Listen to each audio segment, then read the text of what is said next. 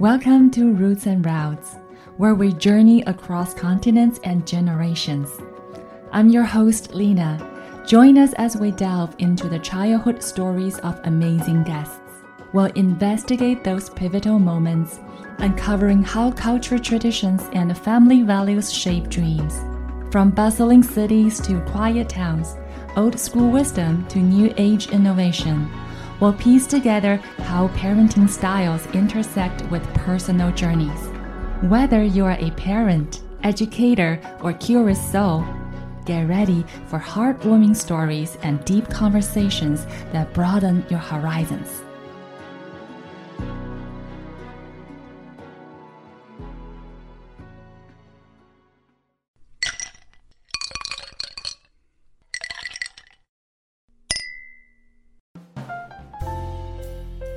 Hello everyone, welcome to Roots and Routes. I'm Lena. After the first episode, some of our listeners asked me why I'm particularly drawn to childhood stories. Well, as a mother of two, I have the unique opportunity to closely observe human beings as they grow and develop from the very beginning. I'm often curious about how they will turn out as adults. And for those adults that I have met in my life, I often picture them as kids, asking them about their childhood to trace the small dots that could potentially link to some of their behaviors or perceptions. There is an old Chinese saying, at 3 years old, one sees the elder. This means a person's natural qualities and character can be observed from a very young age and may persist into their old age. We may not all have children, but we all have childhood. Childhood is such a unique lens to see people and the world. It constructs a special reality that we may never experience in our adulthood again. I believe every childhood story is worth telling. That's why I started this podcast.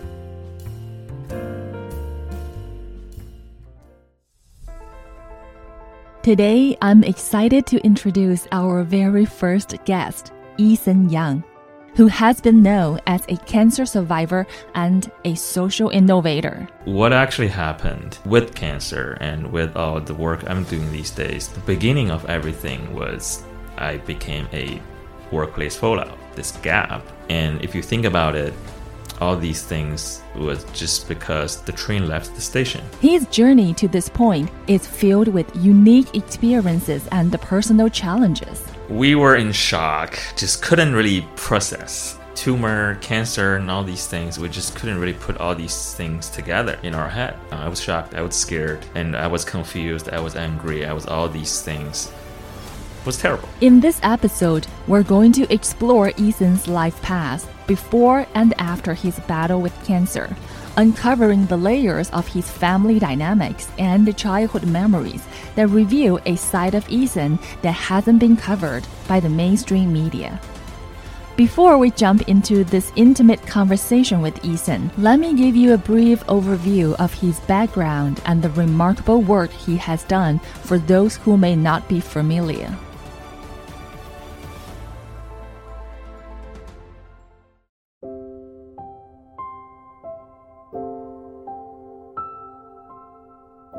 Eason and I shared some years working at Uber back in 2016. In the 15 years of shining in the design and the creative industry, Eason identified himself as a typical corporate person dedicated to the daily hustle of climbing the career ladder.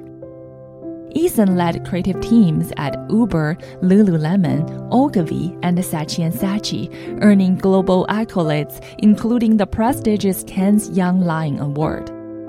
He was the up-and-coming corporate star, excelling in this career path, until one day he was diagnosed with cancer. At that time, he was only 33. And he and his wife were just about to welcome their first child.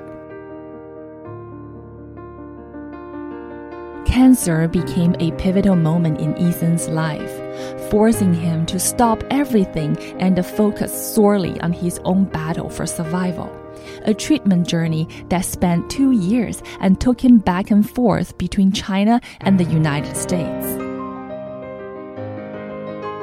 When he finally won the battle with cancer and prepared to return to the workforce, Eason came to a profound realization.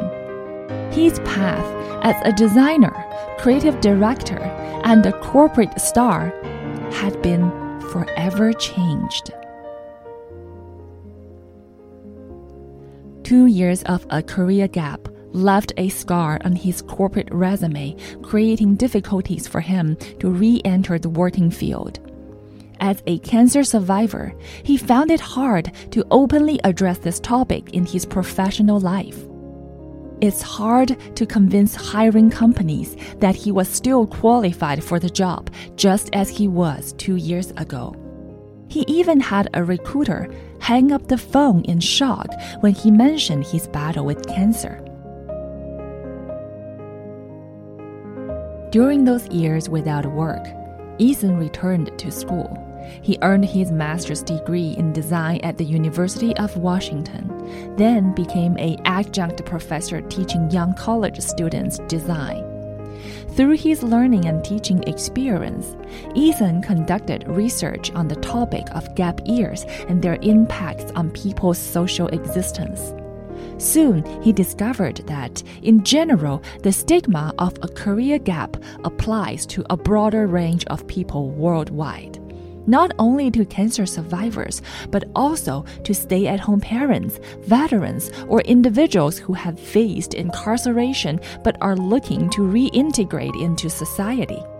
He realized that even though these individuals had overcome significant life challenges, such as battling cancer, raising children alone, and experiencing warfare, and possessed critical skills like grit, determination, resilience, ownership, dedication, and empathy, many hiring companies still focused on candidates' hard skills and resumes, overlooking their essential soft skills and failing to appreciate their human qualities.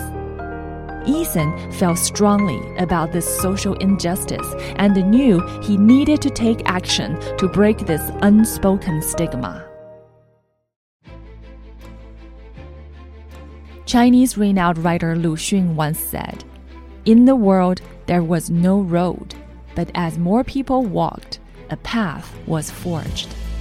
In 2019, Eason founded NAD, standing for Not Entirely Dead, a social enterprise determined to confront the stigma surrounding cancer survivors. The organization is committed to advocating, coaching, and supporting all cancer survivors on their journey back to their desired careers. This time, Eason chose to share his story with the world, louder than ever. He rediscovered his social existence, not as a corporate superstar, but as a social activist seeking social change. In recognition of his impactful work, Not Entirely Dead was named the 2022 Social Design of the Year by the American Institute of Graphic Arts, and boasts the 2023 World Changing Idea and the 2023 Innovation by Fast Company's Design Award. Eason has been featured by NPR and TED Talk, discussing his journey as a social innovator and entrepreneur. Today, through a heartwarming conversation with Eason, we are going to delve into his childhood and the family dynamics, his roots and routes, exploring all the clues in his past that have shaped the path he walks today.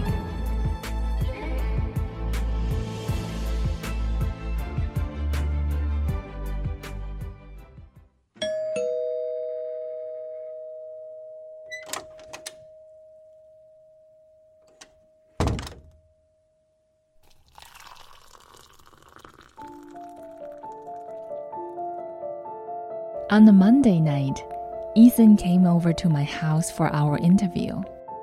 He had just finished a long day hustling outside for his social enterprise.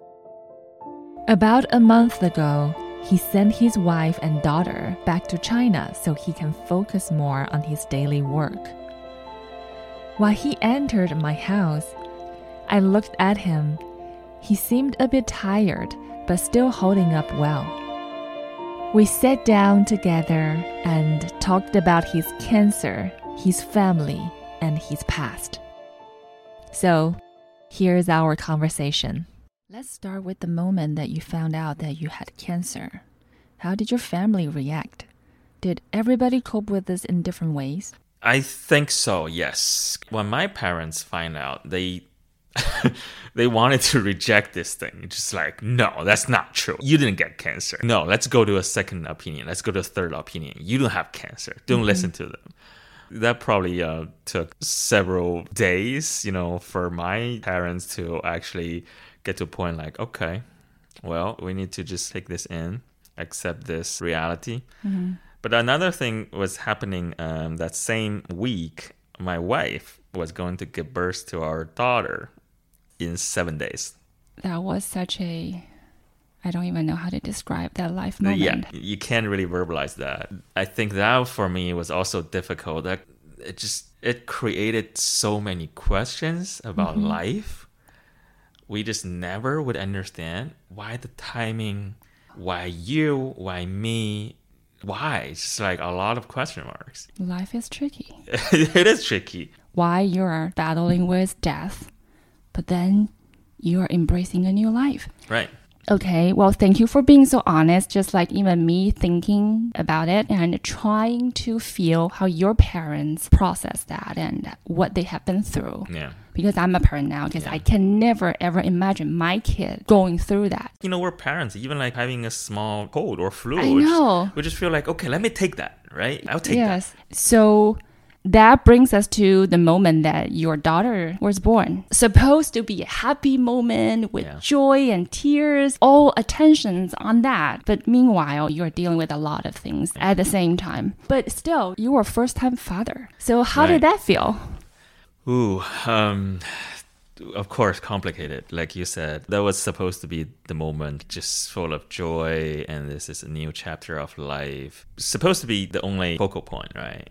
But no, we had several focal points, the same moment. And here's this new life. The other hand, we were also thinking about just facing mortality. Right? So there are so many more focal points, and no one could actually say what to do or prioritize things. That was tricky. That was difficult. I met my daughter a few weeks later, actually, when she was a month old.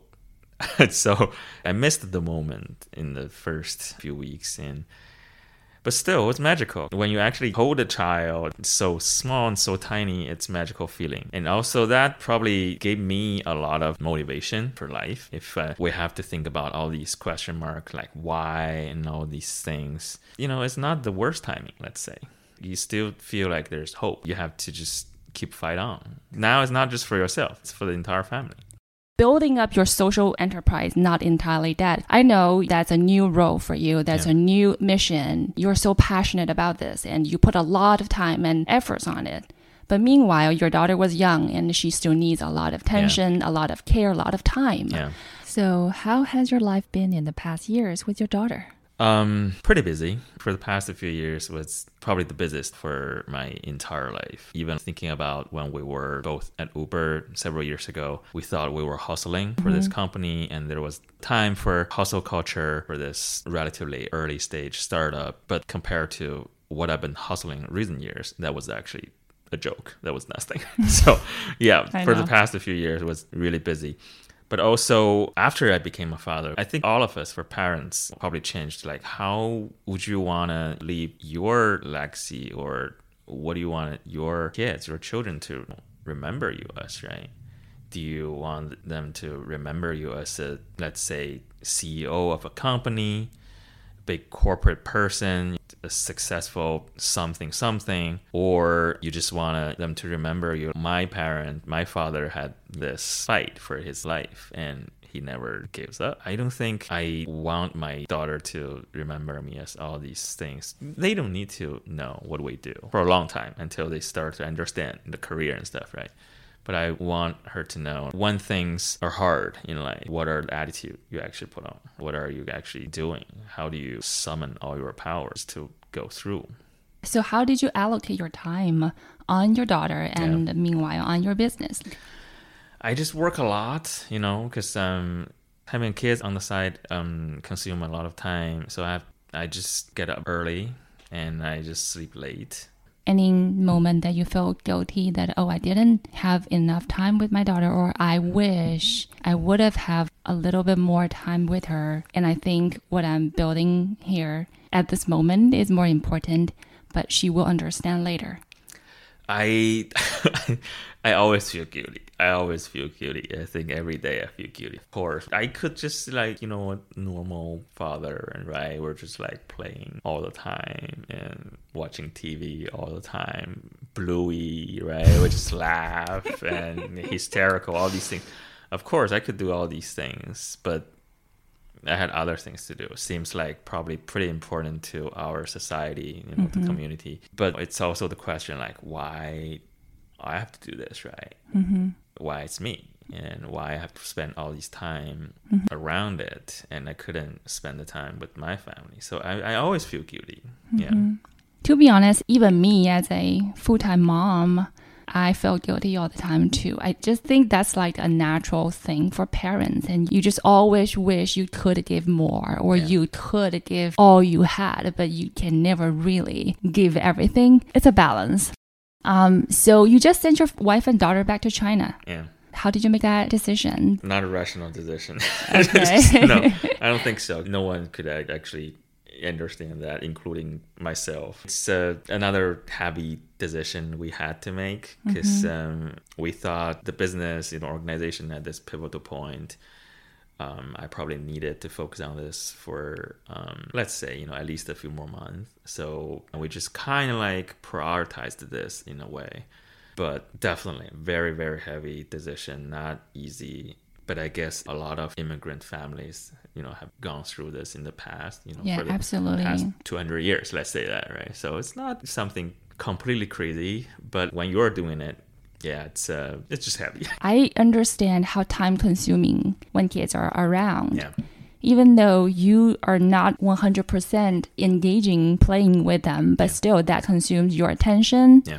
You can't fully focus. You can't fully concentrate on your job. So if you really want to achieve something, you really want to get something done, you really want to accomplish something, having them around. And I just know for sure, in reality, it's impossible. Yeah. So it is a very tough decision. But if you don't do this business right now, it's either now or never. Right? Yeah, that's probably right. Because, when you have family around and when you have kids around, you probably just need 36 hours a day. Even more than that. Right. The time is not enough. Yeah, it's difficult for every family. I see working parents all the time making this kind of decisions. But I'm curious how you and your wife come to agreement on this, how you guys discuss about this and plan things out together as a team. I guess I realized I couldn't even help. When I have all these things I had to do and we just don't have enough time, I realized I couldn't even help. So we had to make a change. We had to make a different, arrangement. I guess that's just as a team, we probably have to do different kind of organizational design. So that's how we figured.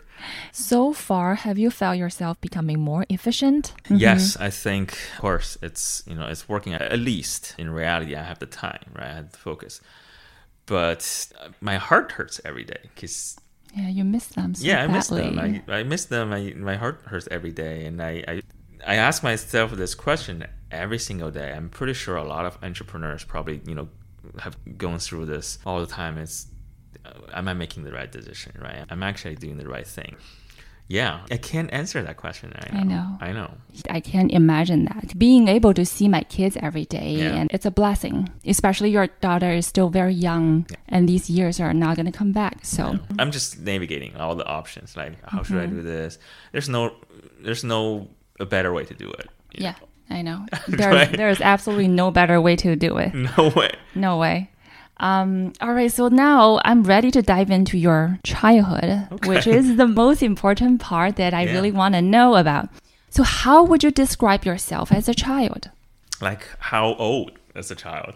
You can say when you were a toddler, when you were in the elementary school, when you were a high schooler, a teenager, and how would you describe that child? As a toddler, probably the earliest memory I still remember was when I was 4.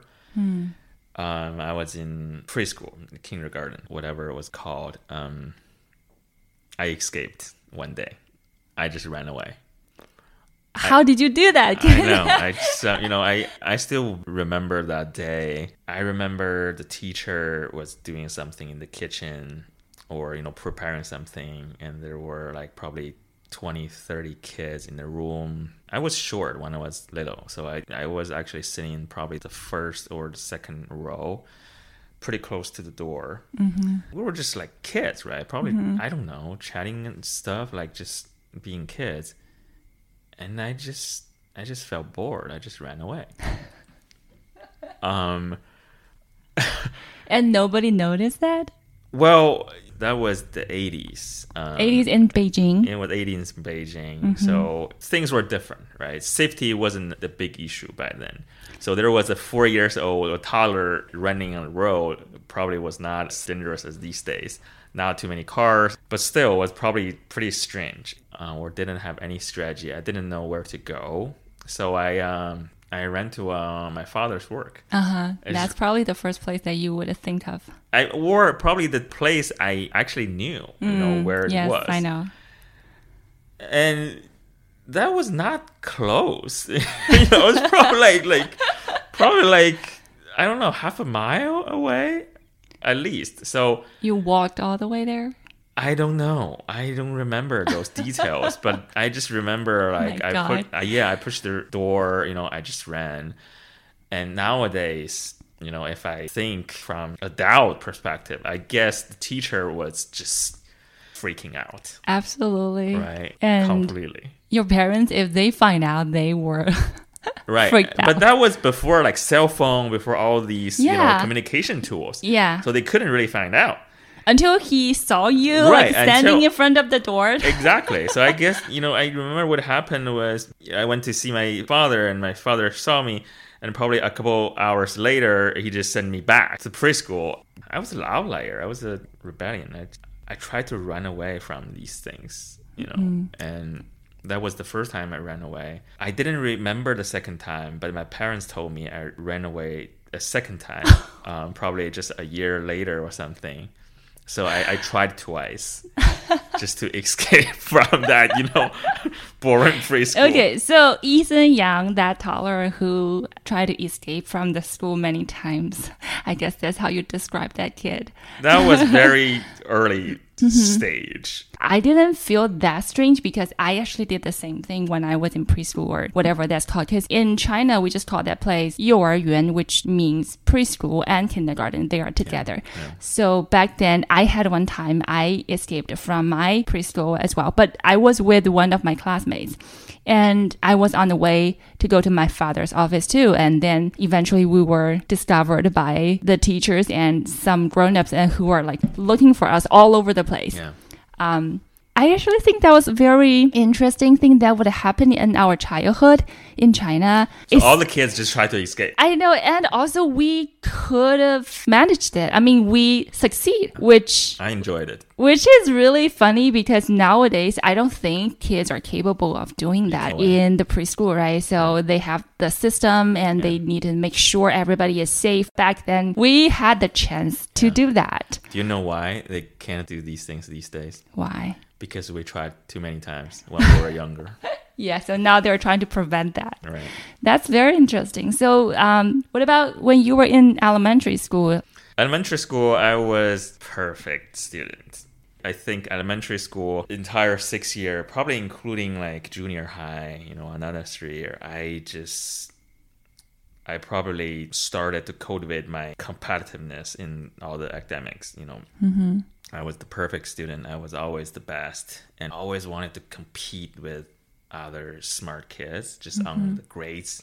But I was terrible in sports. Oh, okay. So I was a stereotype. Stereotype of Asian kids. I was stereotype. I was completely a stereotype. Well, so you said you were very competitive. Were you naturally born in that way, or your parents kind of pushed you or shaped you in that way? It was probably myself, because I don't recall like my parents were trying to push me when I was in school, because I was just always good and I always just got it. I didn't even need any help or need other people just to push me. I just hated to be like number 2 or number 3, I just hated that feeling. What's the difference of number 2 and number 3? I just hated that feeling. I just hated to lose, I just wanted to win. That was me. What would happen if you lose? I guess I would probably just feel embarrassed. Just even number 2? Yeah, possibly. That was the motivation. I just wanted to win. I wanted to look good. Okay, so you hate the feeling of losing. But when you lose, how would you react? I would just study harder so I could actually win, and no one else would actually get a chance the next time.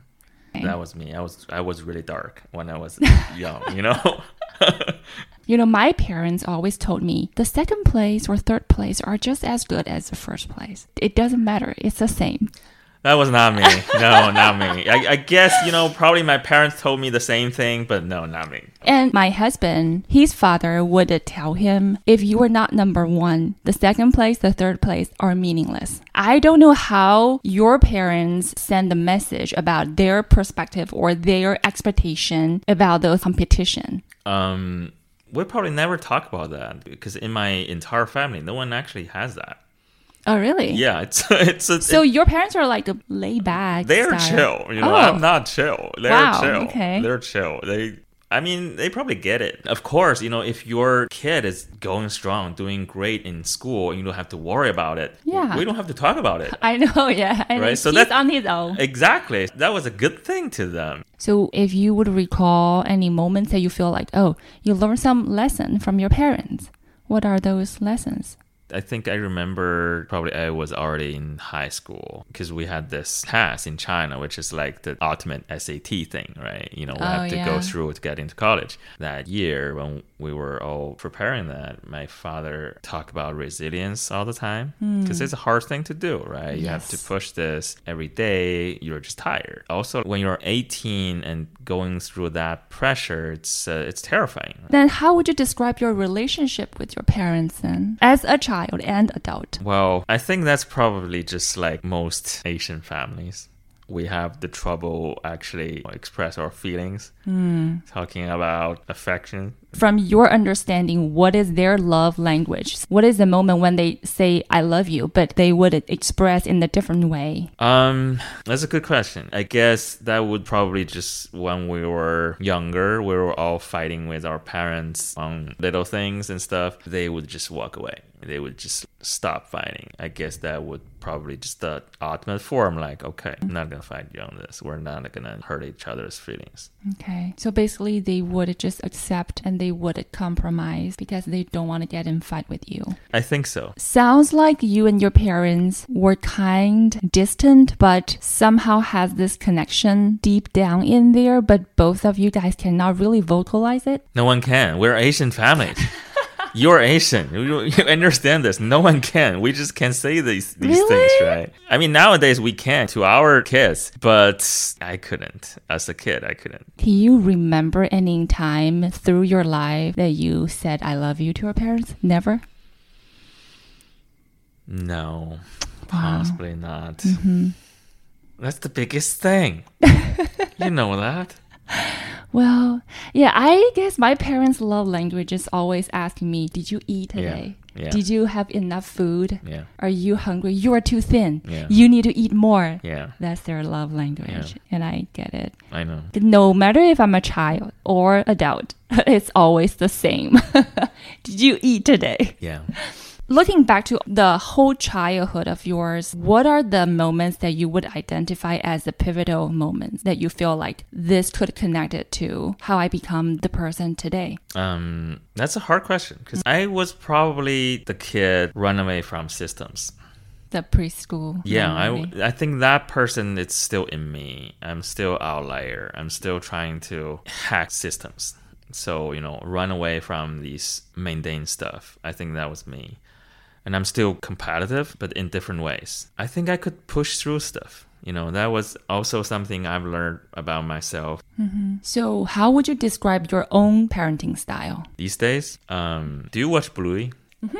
Okay, that's good. So I think my role model is Bluey's dad. Oh, yeah, that's many parents' role model. It's unreal. Okay. Yeah, I think that's my role model. I think, that's how he treated daughters. That's just wonderful, right? That's magical. So, do you mean that is the parenting style that you... I would love to, just pursue that. Okay. Yeah. So the reality version of your parenting style is? Just being silly. Yeah. Okay, I would love to see that side of you though, because I've never really seen you being around your daughter, and I wonder how that was like. Can you recall any interesting conversation that you had with your daughter recently? Oh yeah. Gosh, that's heavy. I was driving my family to the airport, and they were doing like ticketing in the airport, and that was a difficult time, right, for us, like to say goodbye and all that. So. Mm-hmm. My wife and I just like deliberately trying not to look into each other's eyes, because that's that's gonna trigger stuff. Yeah. You were holding tight, right? There. But my daughter, she's in this age. She's she wanted to express her feelings, and she wanted also to make sure I'll be okay. Mm-hmm. So when we're in the terminal, she just climb up on big luggage and told me like, Dad, I want to talk to you. And I just went, yeah, sure. What do you want to talk about? She actually gave me a few advice. She told me, I want you to focus on your work. That's the first thing. The second thing, don't forget about your homework, whatever those things are. Don't forget to shave, which I forget about those things all the time. The fourth thing was buy some new clothes. Who's the parent here? Exactly. That was one of the conversations I realized, gosh. I would have cried hard. I know. I lost it. And, and I couldn't remember my daughter actually looked into my eyes. I could see she was holding on it. I could see her eyes just became watery, but nothing actually came out. Mm-hmm. And that was the moment I realized, oh gosh, that's a tough kid. That's a tough kid who might also run away from system. And also I realized how resilient kids can be. Mm-hmm. And sometimes we can't even compete. Yes. That is so beautiful. I just can't imagine. Buy some new clothes. I listened. I did buy some new clothes. I think that was probably, Good job, Daddy. Yeah, that was very important. That is part of your homework assigned by your daughter. Yeah, I think that's a part of parenting too. We're also learning from them. Yes. Yeah. We're learning a lot from the children. Yeah. Now I have better sense about, how Eason used to be this like little child who ran away from school, and nowadays, doing the world-changing project that is trying to help the society to become a better world. I really admire your courage, and I also admire you making tough decisions, such as sending your kids away from you. That is the most tough decision that a parent could ever done. But you did it, and you're doing it with this unknown of how this enterprise will be. So I really wish not entirely dead will have a really bright future, and I really wish this impact can be spread out broader and help more people, help the world to become a better place so our children will have better future. Yeah. So good luck with your personal projects. I wish one day I could meet with your wife and your child. You will. Yeah, that tough soon. Kid.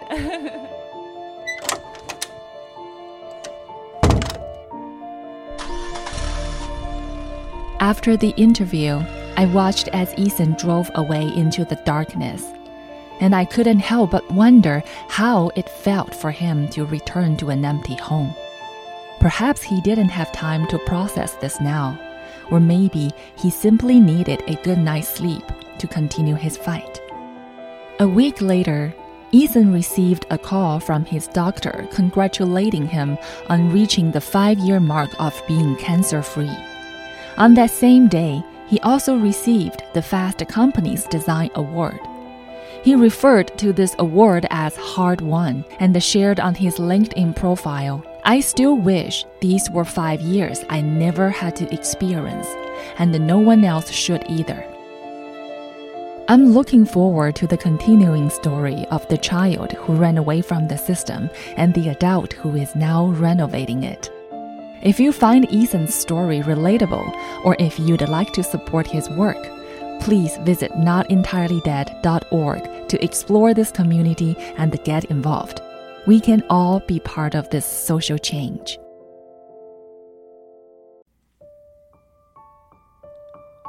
A moment that seemed to last forever.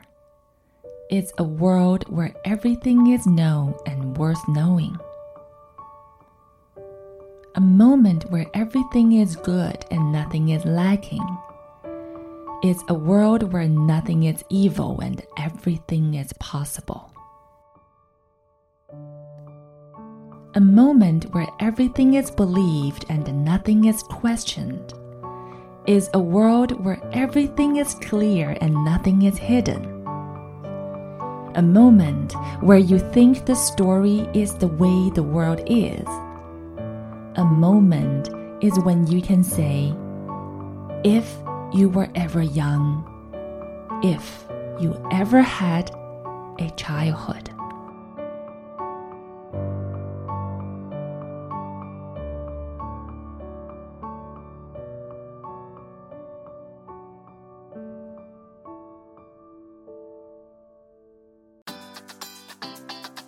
Thank you for listening today.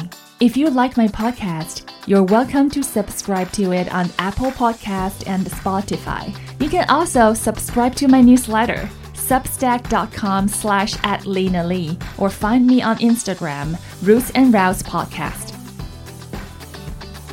In our next episode, we will have an intimate conversation with Rebecca Jo Rashdi, a mompreneur with a diverse family background and remarkable nomadic life journeys. Just moving around, being a nomad, it's in our DNA. You know, it's one of those questions everyone always asks, like, where are you from? And I'm like, wow, that's like probably the most simple yet most complicated question to ask me. Rebecca is a certified KonMari Method consultant who founded Spark Joy and Flow, a coaching and consulting company that helps people around the world find joy at work and a personal space that truly flows. She's also an expert in corporate speaking, motivational speaking, and course creation. People are going to think I'm weird wanting to do professional organizing. That's one of my favorite quotes by Rumi as well, which is follow your joy, it will not lead you astray. Rebecca's life has been constantly on the move since she was a child. She has moved 11 times internationally across Asia to Europe and has a record of traveling 35 cities in a year with her husband and children. I moved around so much, but I still carried so much emotional baggage with me. So now I'm able to help people, guide people, and teach them how to let go with gratitude. We will have our next episode with Rebecca about her unique perspectives through her global nomad life and her personal journey of letting go. Stay tuned. See you next time.